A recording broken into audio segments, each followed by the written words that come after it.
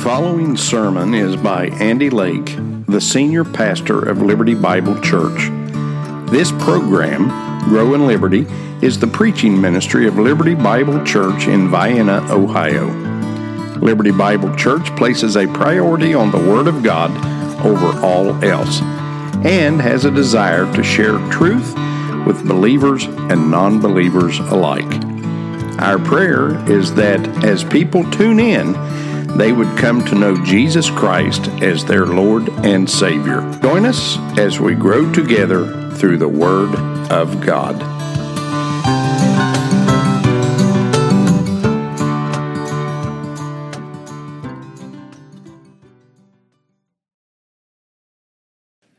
Open your Bibles, if you would, to the book of Joel.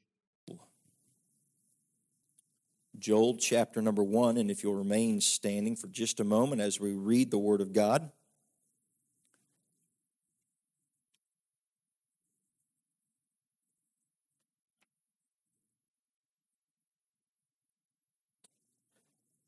Look with me at Joel chapter number 1. And we're going to begin in verse number 4. That which the palmer worm hath left, hath the locust eaten. That which the locust hath left, hath the cankerworm eaten. And that which the cankerworm hath left, the caterpillar eaten. Awake, ye drunkards, and weep, and howl, all ye drinkers of wine, because of the new wine. For it is cut off from your mouth. For a nation is come up upon my land, strong and without number, whose teeth are the teeth of a lion. And he hath the teeth of a great lion. He hath laid my vine waste and barked my fig tree. He hath made it clean bare and cast it away. The branches thereof are made white. Lament like a virgin girded with sackcloth for the husband of her youth. The meat offering and the drink offering is cut off from the house of the Lord. The priests, the Lord's ministers, mourn. The field is wasted. The land mourneth, for the corn is wasted. The new wine is dried up. The oil languisheth. Be ashamed, ye husbandmen. Howl, O ye vine dressers, for the wheat and for the barley, because of the harvest of the field is perished. The vine is dried up, and the fig tree languisheth, the pomegranate tree, the palm tree also, and the apple tree, even all the trees of the field are withered, because joy is withered away from the sons of men. Gird yourselves and lament, ye priests. How, ye ministers of the altar, come, lie all night in sackcloth, ye ministers of my God, for the meat offering and the drink offering is withholden from the house of your God. Thank you, Father, for your word. And Father, as we pray so often that you would take this word and change us with it. So, Father, bless it to our hearing, but not just to our hearing, but to our applying of it as well. And Father, do your work as only you can, as we give full control to the Holy Spirit and his guidance. We pray these things in your Son's name. Amen. Thank you. You may be seated.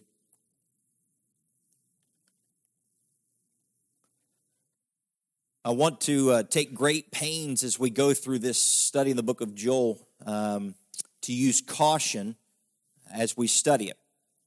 This minor prophet especially is a highly emotional prophecy that is very rich in imagery and contains many vivid descriptions, and I want to be very careful. So as we move along in this study, we will see some great depictions of judgment that are given to us.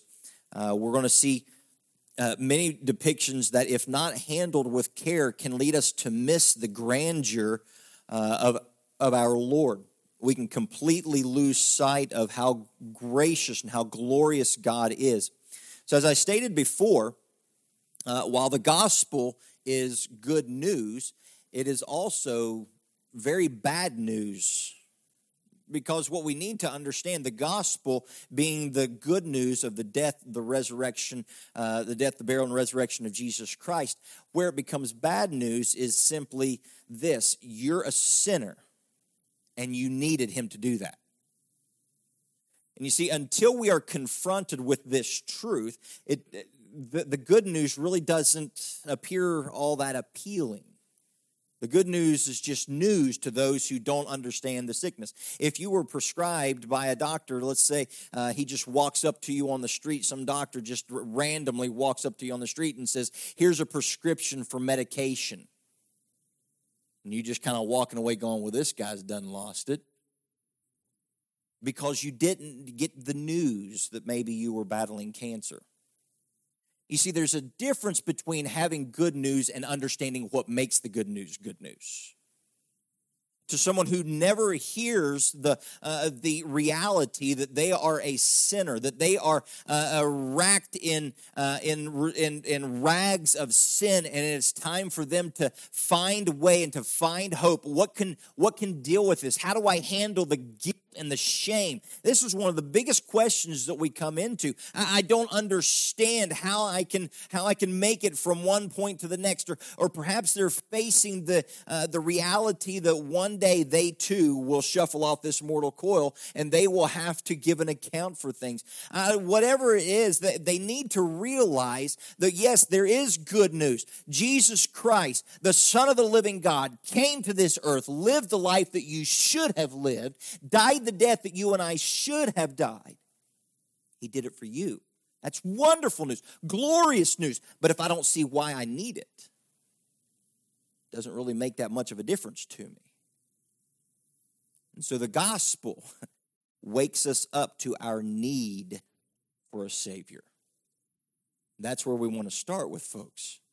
I think too often, if we're not careful, we start with the good news without letting them know why they need the good news.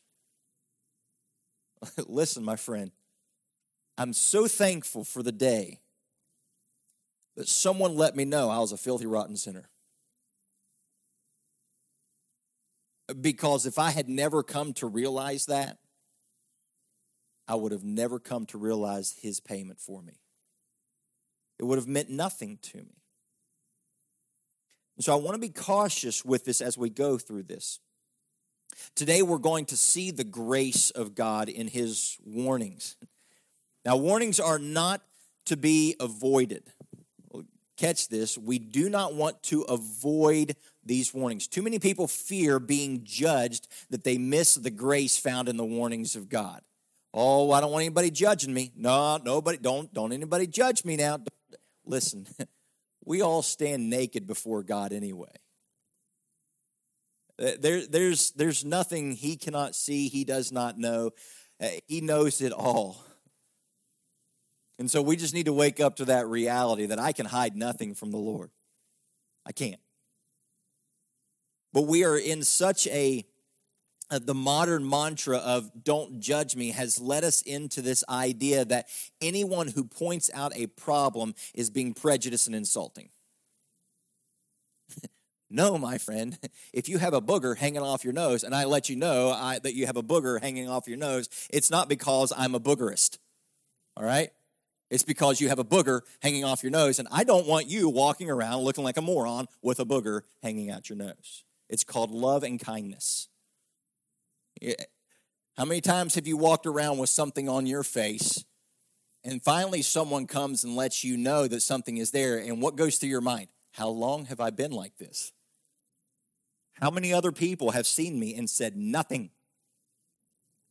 You know, the ones that say they're your friend, the ones that say they love you, and yet let you walk into that conference room with your bosses with a booger hanging out your nose.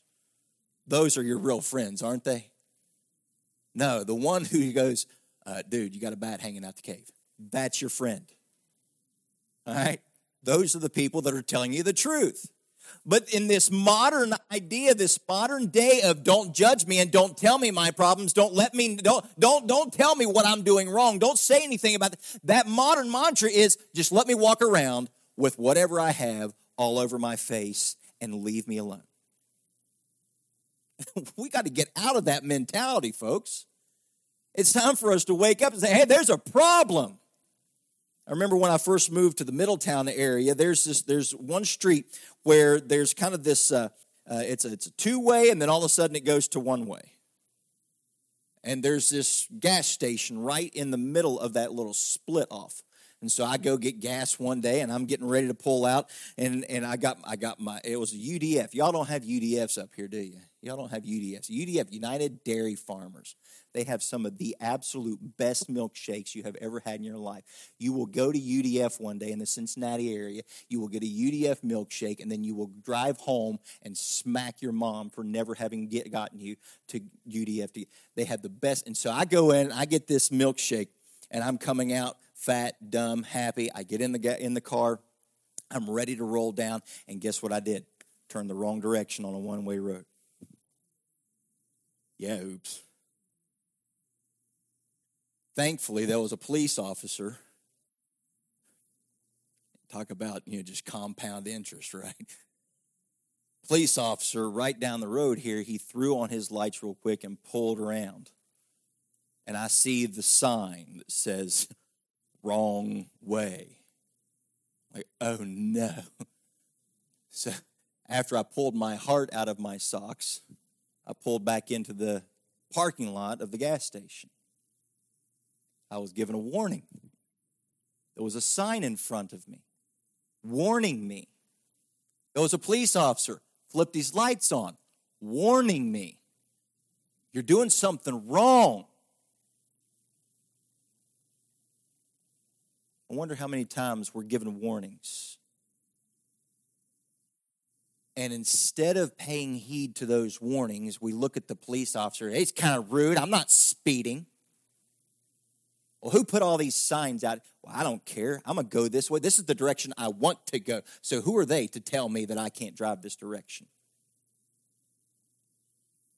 Here we have in the Word of God an example of a warning. And we got to be careful not to avoid warnings. Don't be so afraid of being judged that you miss the grace and the warnings of God, and understand that the warnings of God are exactly that, grace. So many people see the Word of God as a bunch of rules and regulations. Can I let you know something? It is the grace of God that He let you know what is right and what is wrong. It is the grace of God that He put it down in black and white, sometimes red.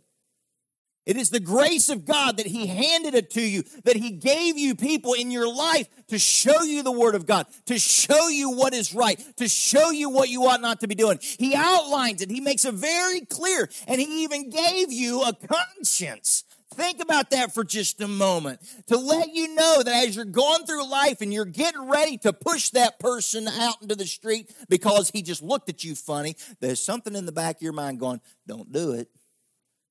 This is grace. But too often we're so focused on the warning.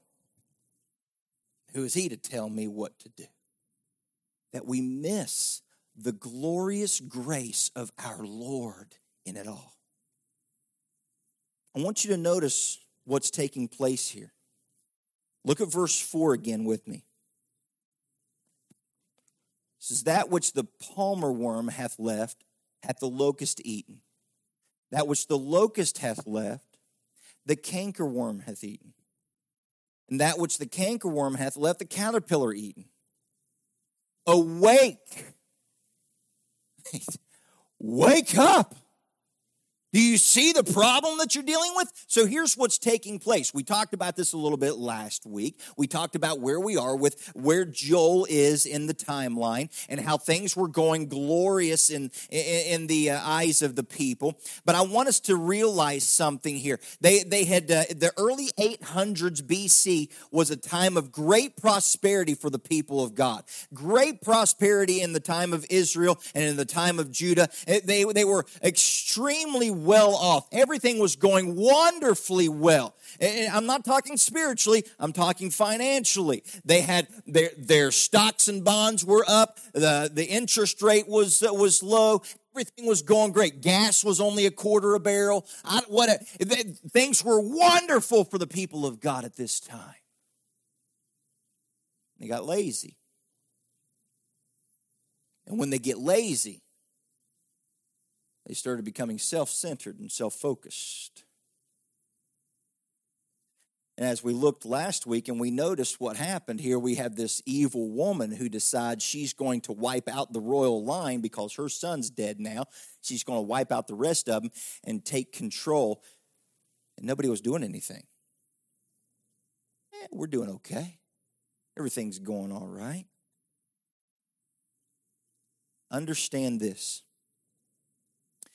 Sin always comes at a cost. This is a fact that must not be ignored and excused as lovingly accepting someone else. The people of God might have tried to excuse themselves away, go, well, I know God said he wanted one of the sons on the throne. I know that, but I don't want to be chauvinistic. I don't want to be accused of being a sexist, so I'm just going to not say anything. I'm just going to let it go. Just going to ignore it. Listen to me, my friends. Whenever we do anything that is contrary to the way God prescribed it, we are doing it wrong. Regardless of how much we may think that we love someone else. Regardless of how much we want to be kind and accepting. Listen to me. If I am going the wrong way, down a one way, don't look at me and go, oh, bless his heart, he must just like driving east. Stop me, get me on the right road, and help me to see what I'm doing is wrong. And the same is true here. If I am caught in sin and I am living a life of sin, I am doing things contrary to what the Word of God has to say. If I am living that kind of lifestyle, don't go, well, I love him too much and I don't want to hurt his feelings. Stop me and let me know I am going the wrong way. I am going against God, and I don't want to be against God. This is what we have to come to grips with. And this is what was going on in the people of Judah. Joel here is prophesying, and he's saying, it's time for you to wake up. Just so that we understand what's going on in this.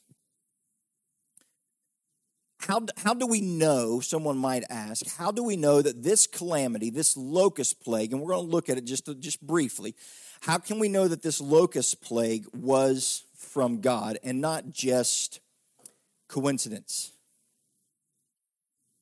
Now, let's go ahead and put this out there. A lot of people blame Satan for stuff that Satan has nothing to do with. And a lot of people blame God for stuff that God has nothing to do with. A lot of times people are, well, God must be punishing me. Why? Because I ran out of gas yesterday. Satan's against me. Why? Because I ran out of gas yesterday. No, you're just too stupid to think ahead and put gas in the car. It ain't God's fault. Let's not lay that one on Satan. You were lazy. You didn't think ahead. You ran out of gas. It's not blame. Well, it can't be my fault, preacher. It can't be my fault. I mean, I'm not that way. I was telling my daughter here a couple weeks ago, there was a lady that had run out of gas, and she says, well, how can you run out of gas? And I said, babe, there's two kinds of people in this world, those that have and those that will. And if you've never run out of gas yet, God bless you. You're perfect, and the rest of us are dumb. But I've run out of gas. I've been there. I've done that. What we've got to learn is we don't blame everybody else for everything. But in this world of I'm okay, you're okay, it's always somebody else's fault. That's the modern philosophy. It's somebody else's fault. Boy, Rogers and Freud really did a number on people. It's somebody else's fault, bless you. Somebody else did it, not me. We need to understand something. I make decisions that lead to a cost. And sin always costs. Now, let's deal with this for just a moment. Don't want to be too quick to blame God for any problems, but I also don't want to be too quick to blame Satan for any problems. You see, let's get it out in the open. Satan is not all-knowing. He's not all-present. And so we need to quit giving him so much credit. I can't take it. I can't take it. Oh, Satan's fighting me. Satan's fighting me. Satan's fighting me. Satan's fighting me. Don't give him that much credit. Satan's just a little blip in the radar of God's vast universe. Now, I'm not saying he's not powerful. You need to understand what you're up against if you want to take him head on. But greater is he that is in me than Satan ever thought about being. And if I am indwelt by the Holy Spirit of God, what in the world can Satan do? And Satan, when he does have those moments where he wants to try to come at you and want to attack you, guess what, my friend? He can only do so when God says, okay. He doesn't get free reign. God still has his staying hand. And so even if Satan is responsible for some of this stuff, guess what? God is still right in the midst of it, working out what he knows is going to be good. That's a promise.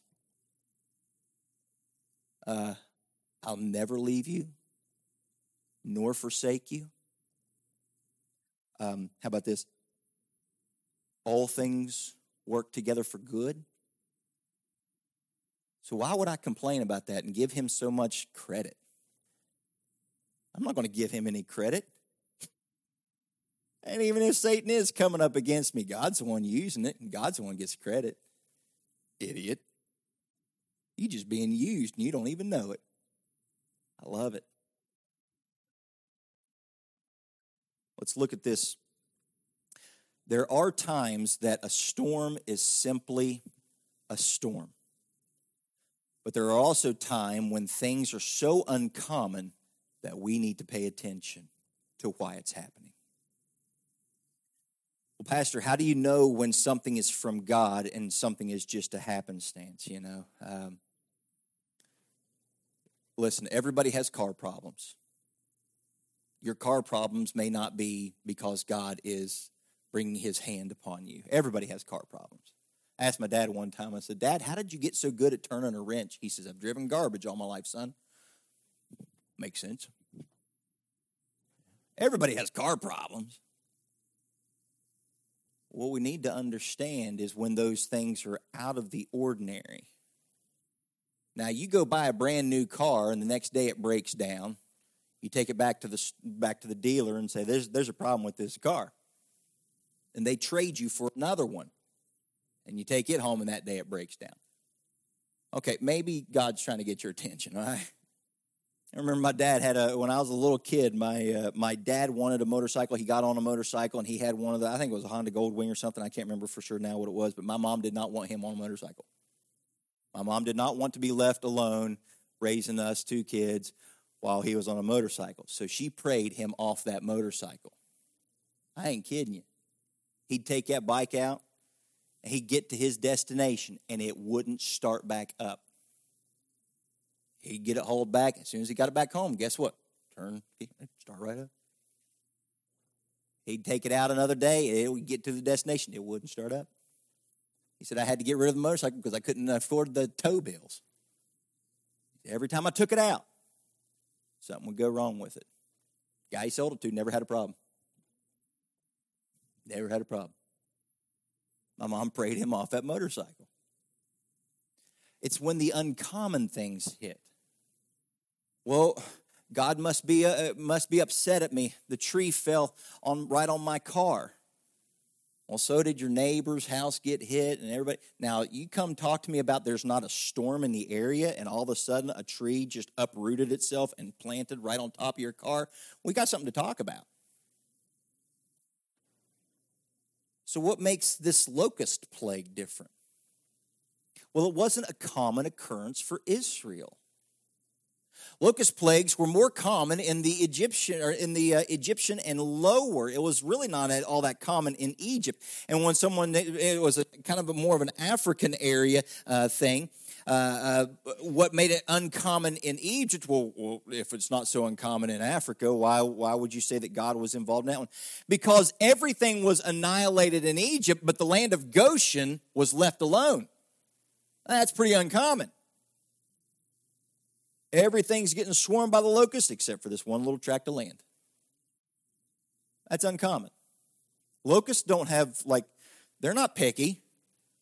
Oh, man, the Egyptian food's better. Stay off that Goshen stuff. It'll make you fat.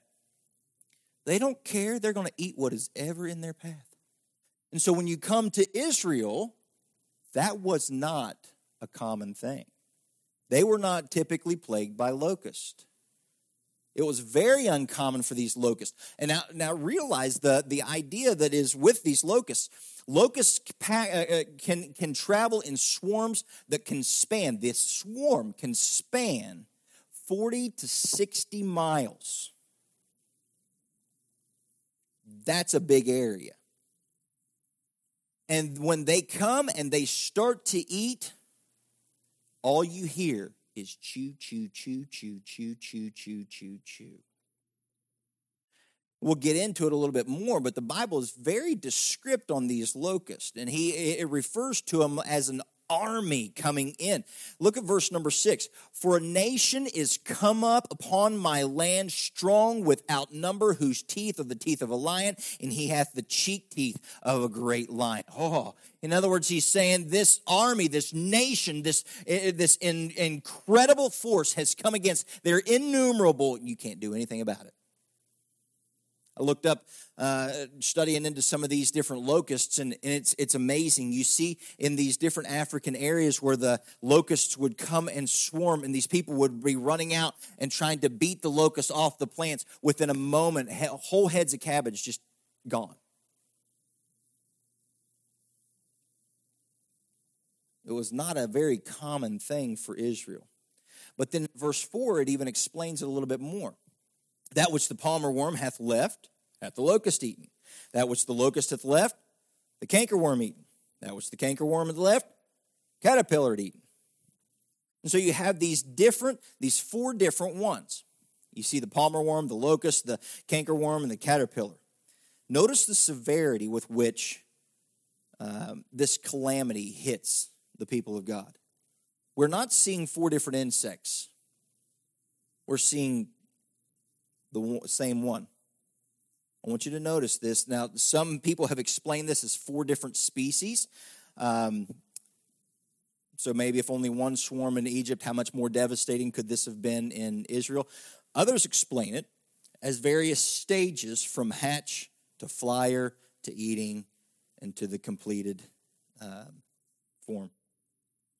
So you see the palmer worm, it's from the Hebrew word gazam, which just literally means gnawing or cutting. You have the locust, which would be the swarming locust. This word in the Hebrew is arbech, from rabech, which literally means the many. So many you can't count them. They're innumerable. The cankerworm is elek, which would be the licking locust. And then you have the caterpillar, which is the Hebrew chasil, or the stripping or the devouring locust. And many have tried to explain it as the various stages. Now, it's one thing for them to hatch and then fly, migrate, and take over your area. It's another thing for them to hatch, to fly around your area, to land and eat, and then to move on to the dying portion of their life. All of it in one and the same area. That's not common. And so the people of God need to wake up. God's trying to get your attention on something. So who should heed this warning? Note with me some of the different people that are addressed in this passage. Look at verse 5 with me. It says, awake, ye drunkards, and weep, and howl, all ye drinkers of wine, because of the new wine, for it is cut off from your mouth. This first group we're going to refer to as the pleasure seekers of this world. The pleasure seekers. Remember I told you that the first part of the 8th century BC was a time of very great prosperity. Life was good. Everybody was at ease. Many times we lose sight of God when we indulge in our frivolity. But I want you to see what's happened, what's taken time. Whenever national pride comes in, you got to be careful. National hedonism can also start to come in. And this can be true of the church as well. This can be very true of the church. But when we have no time for God, but plenty of time for everything else, you need to realize you have slipped into idolatry. And idolatry of self tries to fit in time for God. Fit in time. This is what is going on here with the people of God, and it's going on, I believe, here in our nation as well. And if we're not very careful, understand this, it's not just outside these walls, it is inside these walls that this can hit. Whenever we start to say things like, I've got too much going on, I'm too busy, I can't find time, whoop, big red light. When I don't have time to fit in reading, when I don't have time to fit in time on my knees before God, when I don't have time for church, when I don't have time for the things of God, when I don't have time for that, it's time for me to stop and start pencil whipping the rest of my schedule so that I can get back to where God wants me. When I don't have time to read His Word, but I got all the time in the world to check out what's going on The Bachelor, there's a problem. When I don't know, I can't remember the last time I've enjoyed a sweet hour of prayer, but I can tell you all the stats on who are they now? The Guardians, or whatever the name is now. God forbid you call them the Indians. When I have time for all that, but not this, and I start to look at my schedule, and I'm going, nope. I'm sorry, it's this way now. That's right, you got to do it this way now. Nope, don't have time for that. You know what? Friday between 2 and 2:05 looks good. I'll pencil God in there. That's what we refer to as Christian hedonism. I'm good to turn my K-Love on, but I'm not going to actually make time for God. I'm good to slap a bumper sticker on my car, but I'm not going to actually make time for God. I'm good to wear a t-shirt about God, but I'm not actually going to make time for Him. I'm good to let all the people that know that I'm not doing what I ought to do. I'm good to let them know that I love God and I believe in God, but I'm not actually going to show my love for God and spend time with Him. And then we wonder why things don't go right. You see, the warning signs are all there.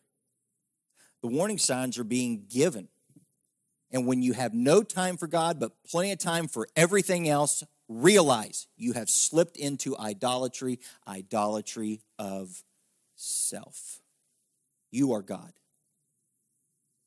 Your schedule is God.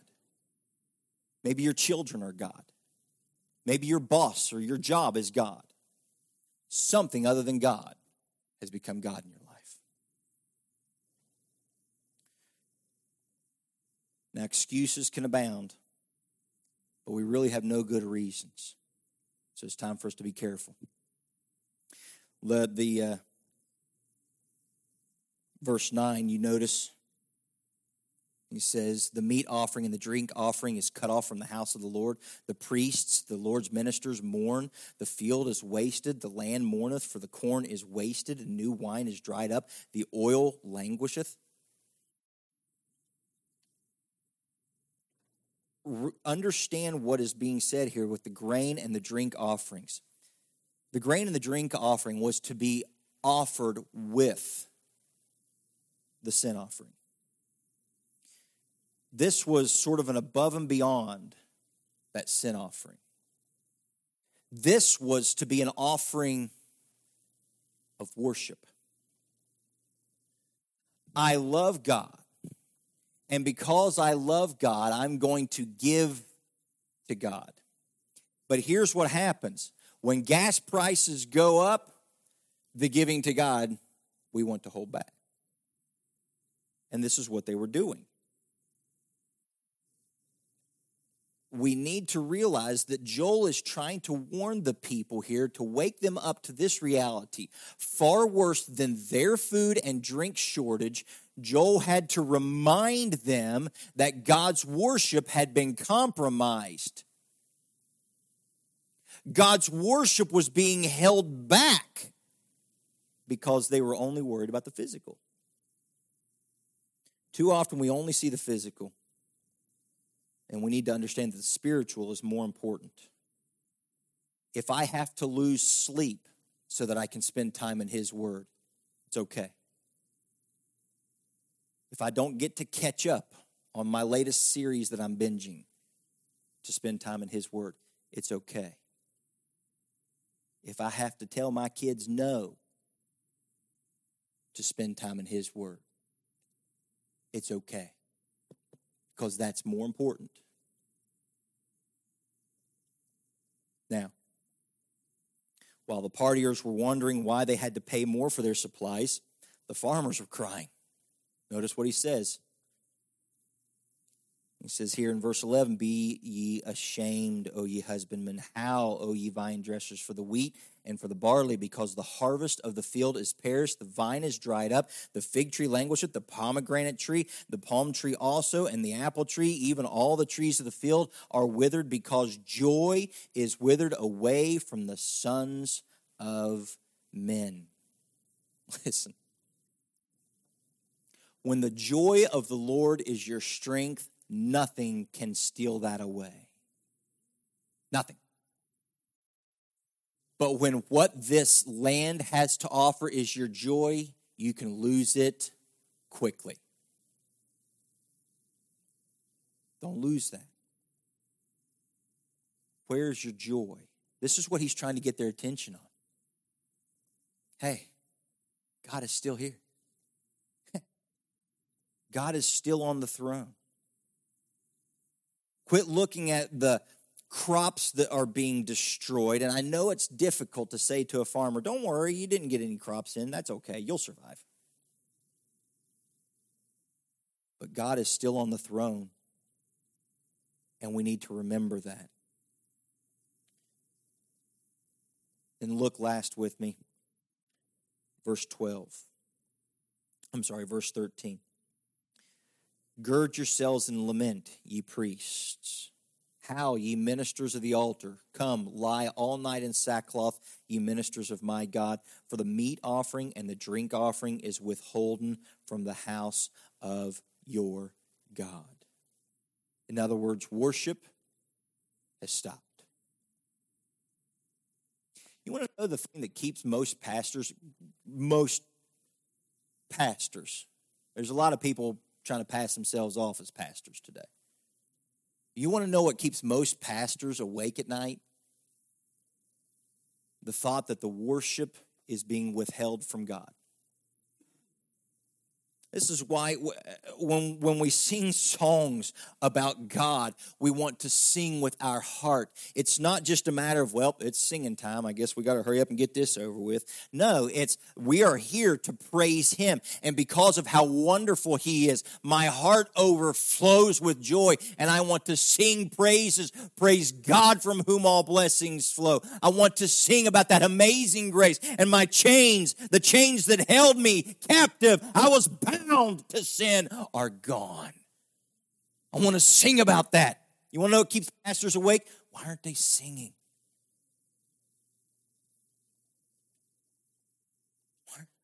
Why don't people love Him? You want to know what torments the heart of a pastor more than anything? It has nothing to do with a tithing box. It has everything to do with loving God. I don't care if anybody puts $1 in the plate. I want them to fall in love with Jesus. That's where it goes. And he's telling the priests, he says, wake up!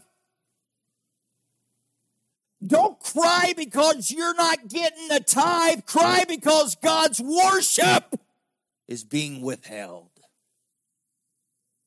That's where we ought to go.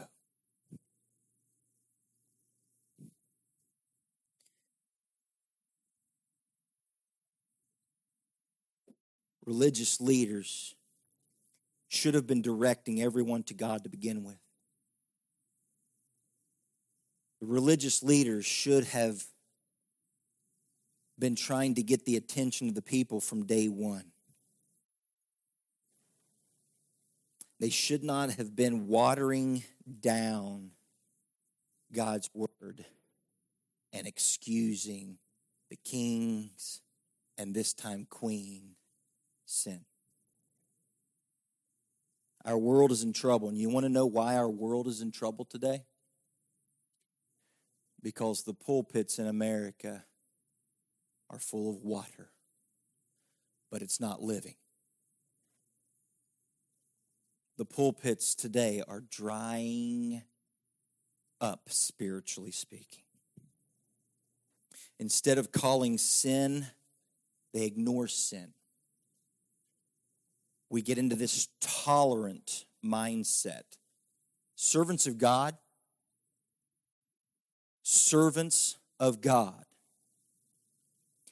quit buying in to this tolerate sin agenda.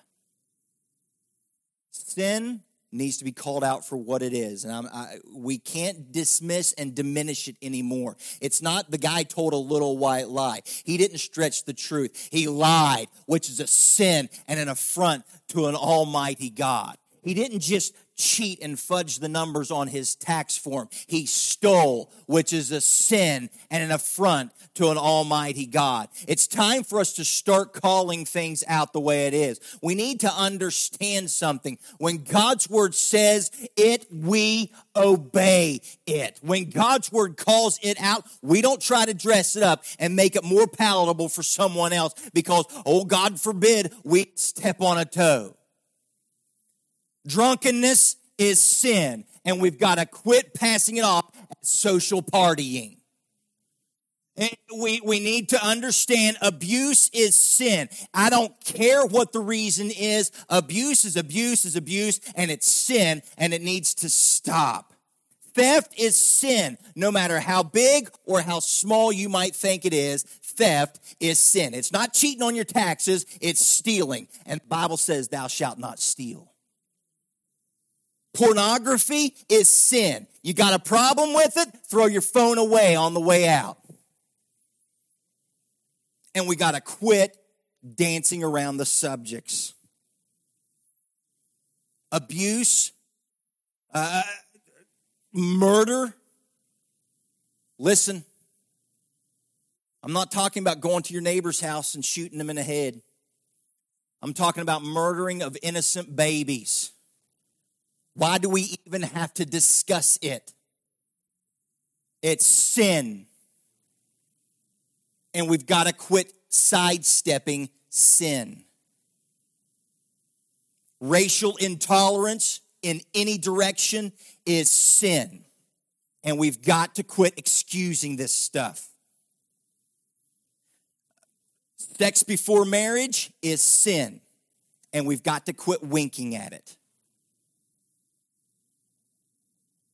The Bible lets us know any sex, not as God created it, one man, one woman, in the bonds of marriage is sin. I don't care what we might think or what we might hope for. We've got to be honest with what God's word tells us.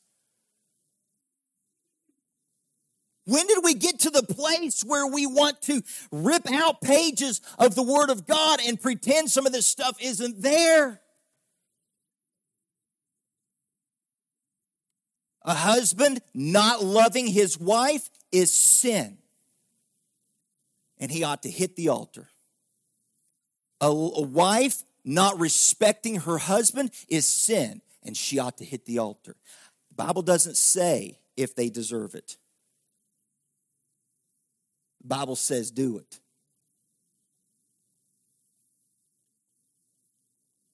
Parents not teaching God's word to their children and raising them up in the nurture and admonition of the Lord is sin. Children not obeying their parents is sin. Not spending time with God regularly, not studying the Word of God, not praying is sin. Forsaking the house of God when we have the ability to be there is sin. This is not thus saith Andy Lake. I'm just giving you what the Bible tells us. Now, what do we do with all this? I want you to understand the grace that is found in this locust plague. We see the locust plague. We see the hand of God come on his people. And we think, wow, they got a spanking. That's grace. He could have wiped them out and killed every last one of them. Think back to the days of Noah. He finds 8 people. Think back to Sodom and Gomorrah. Just 2 and their 2 daughters. And one of them never really left. He could have wiped out all of them and just kept Joel and Amos and Hosea, some of the people that were actually paying attention. Instead of wiping them out and just killing them all, he sends some locusts. Do you see the grace? The police officer just flipped on his lights to let me know I was going the wrong way. Do you see the grace? Could have pulled me over and given me a ticket. He just laughed. Just let me know, hey, wrong way, buddy. When we see the warnings of God, we need to take them for what they are. The grace of God giving you another chance. So what about you? Has God been trying to get your attention on anything lately? You ever get that sick to your stomach, that in the pit of your stomach feeling that I'm not doing what I ought to be doing? I know better. I shouldn't be acting this way. I shouldn't be living this way. That's a warning from God. Things not going perfectly right, and it's kind of an uncommon thing. I really shouldn't be having these problems. I don't understand why am I having these issues. That could be a warning from God. We must learn to notice these warnings. Understand what Joel is trying to say. In verse 15, he goes into it. He says, alas for the day of the Lord is at hand, and destruction from the Almighty shall it come. Wake up. Wake up. The storm is coming. Quit living lazily as if nothing can happen to you. My friend, you are not promised next week. You're not promised tomorrow. You're promised nothing more than this moment right now. And it is the grace and mercy of God that you are here right now, hearing God's warning to quit playing around.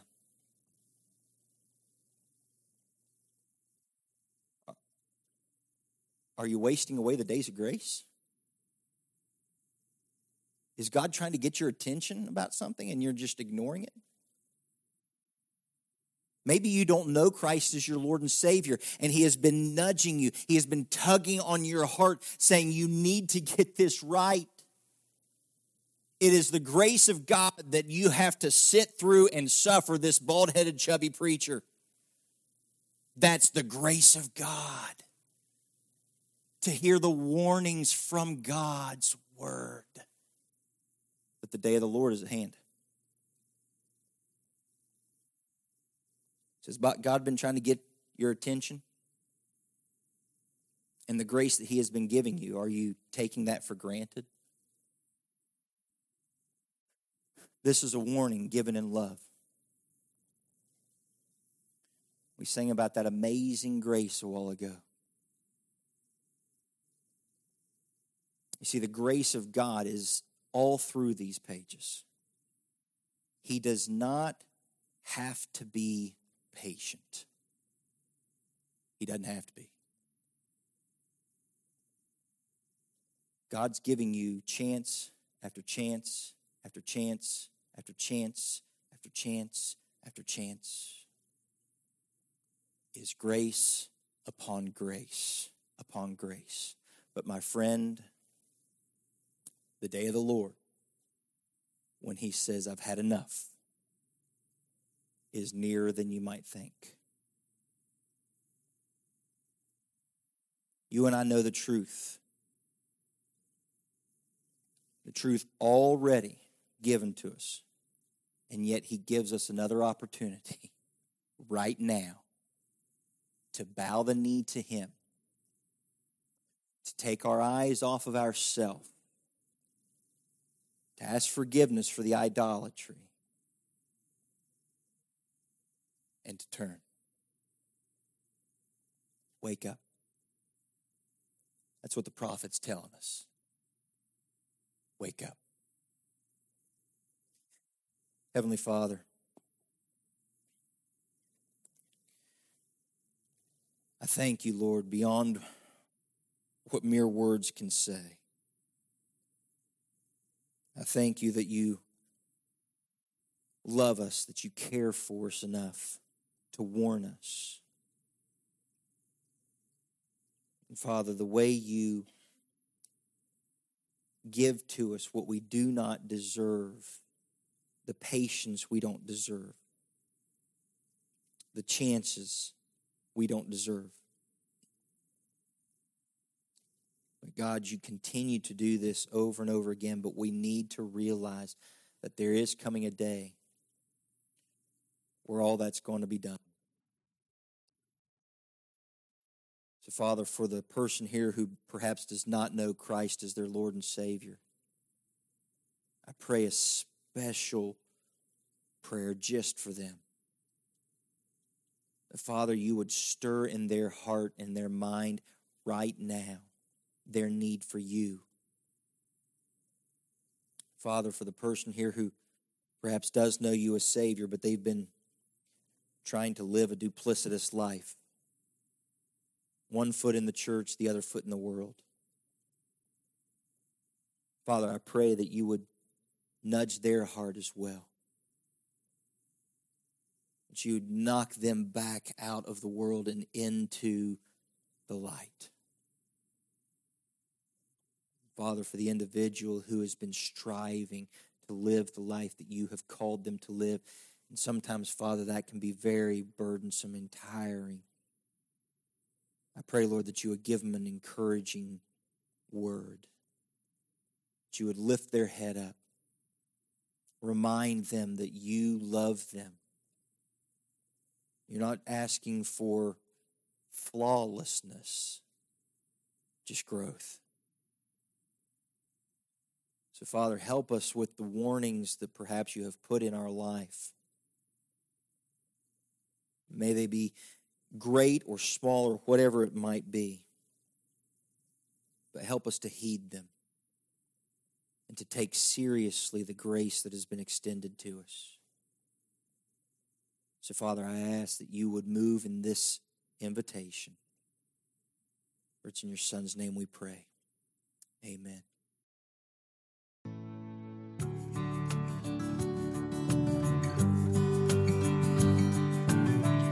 You have been listening to Andy Lake, Bible teacher with Grow in Liberty and pastor of Liberty Bible Church.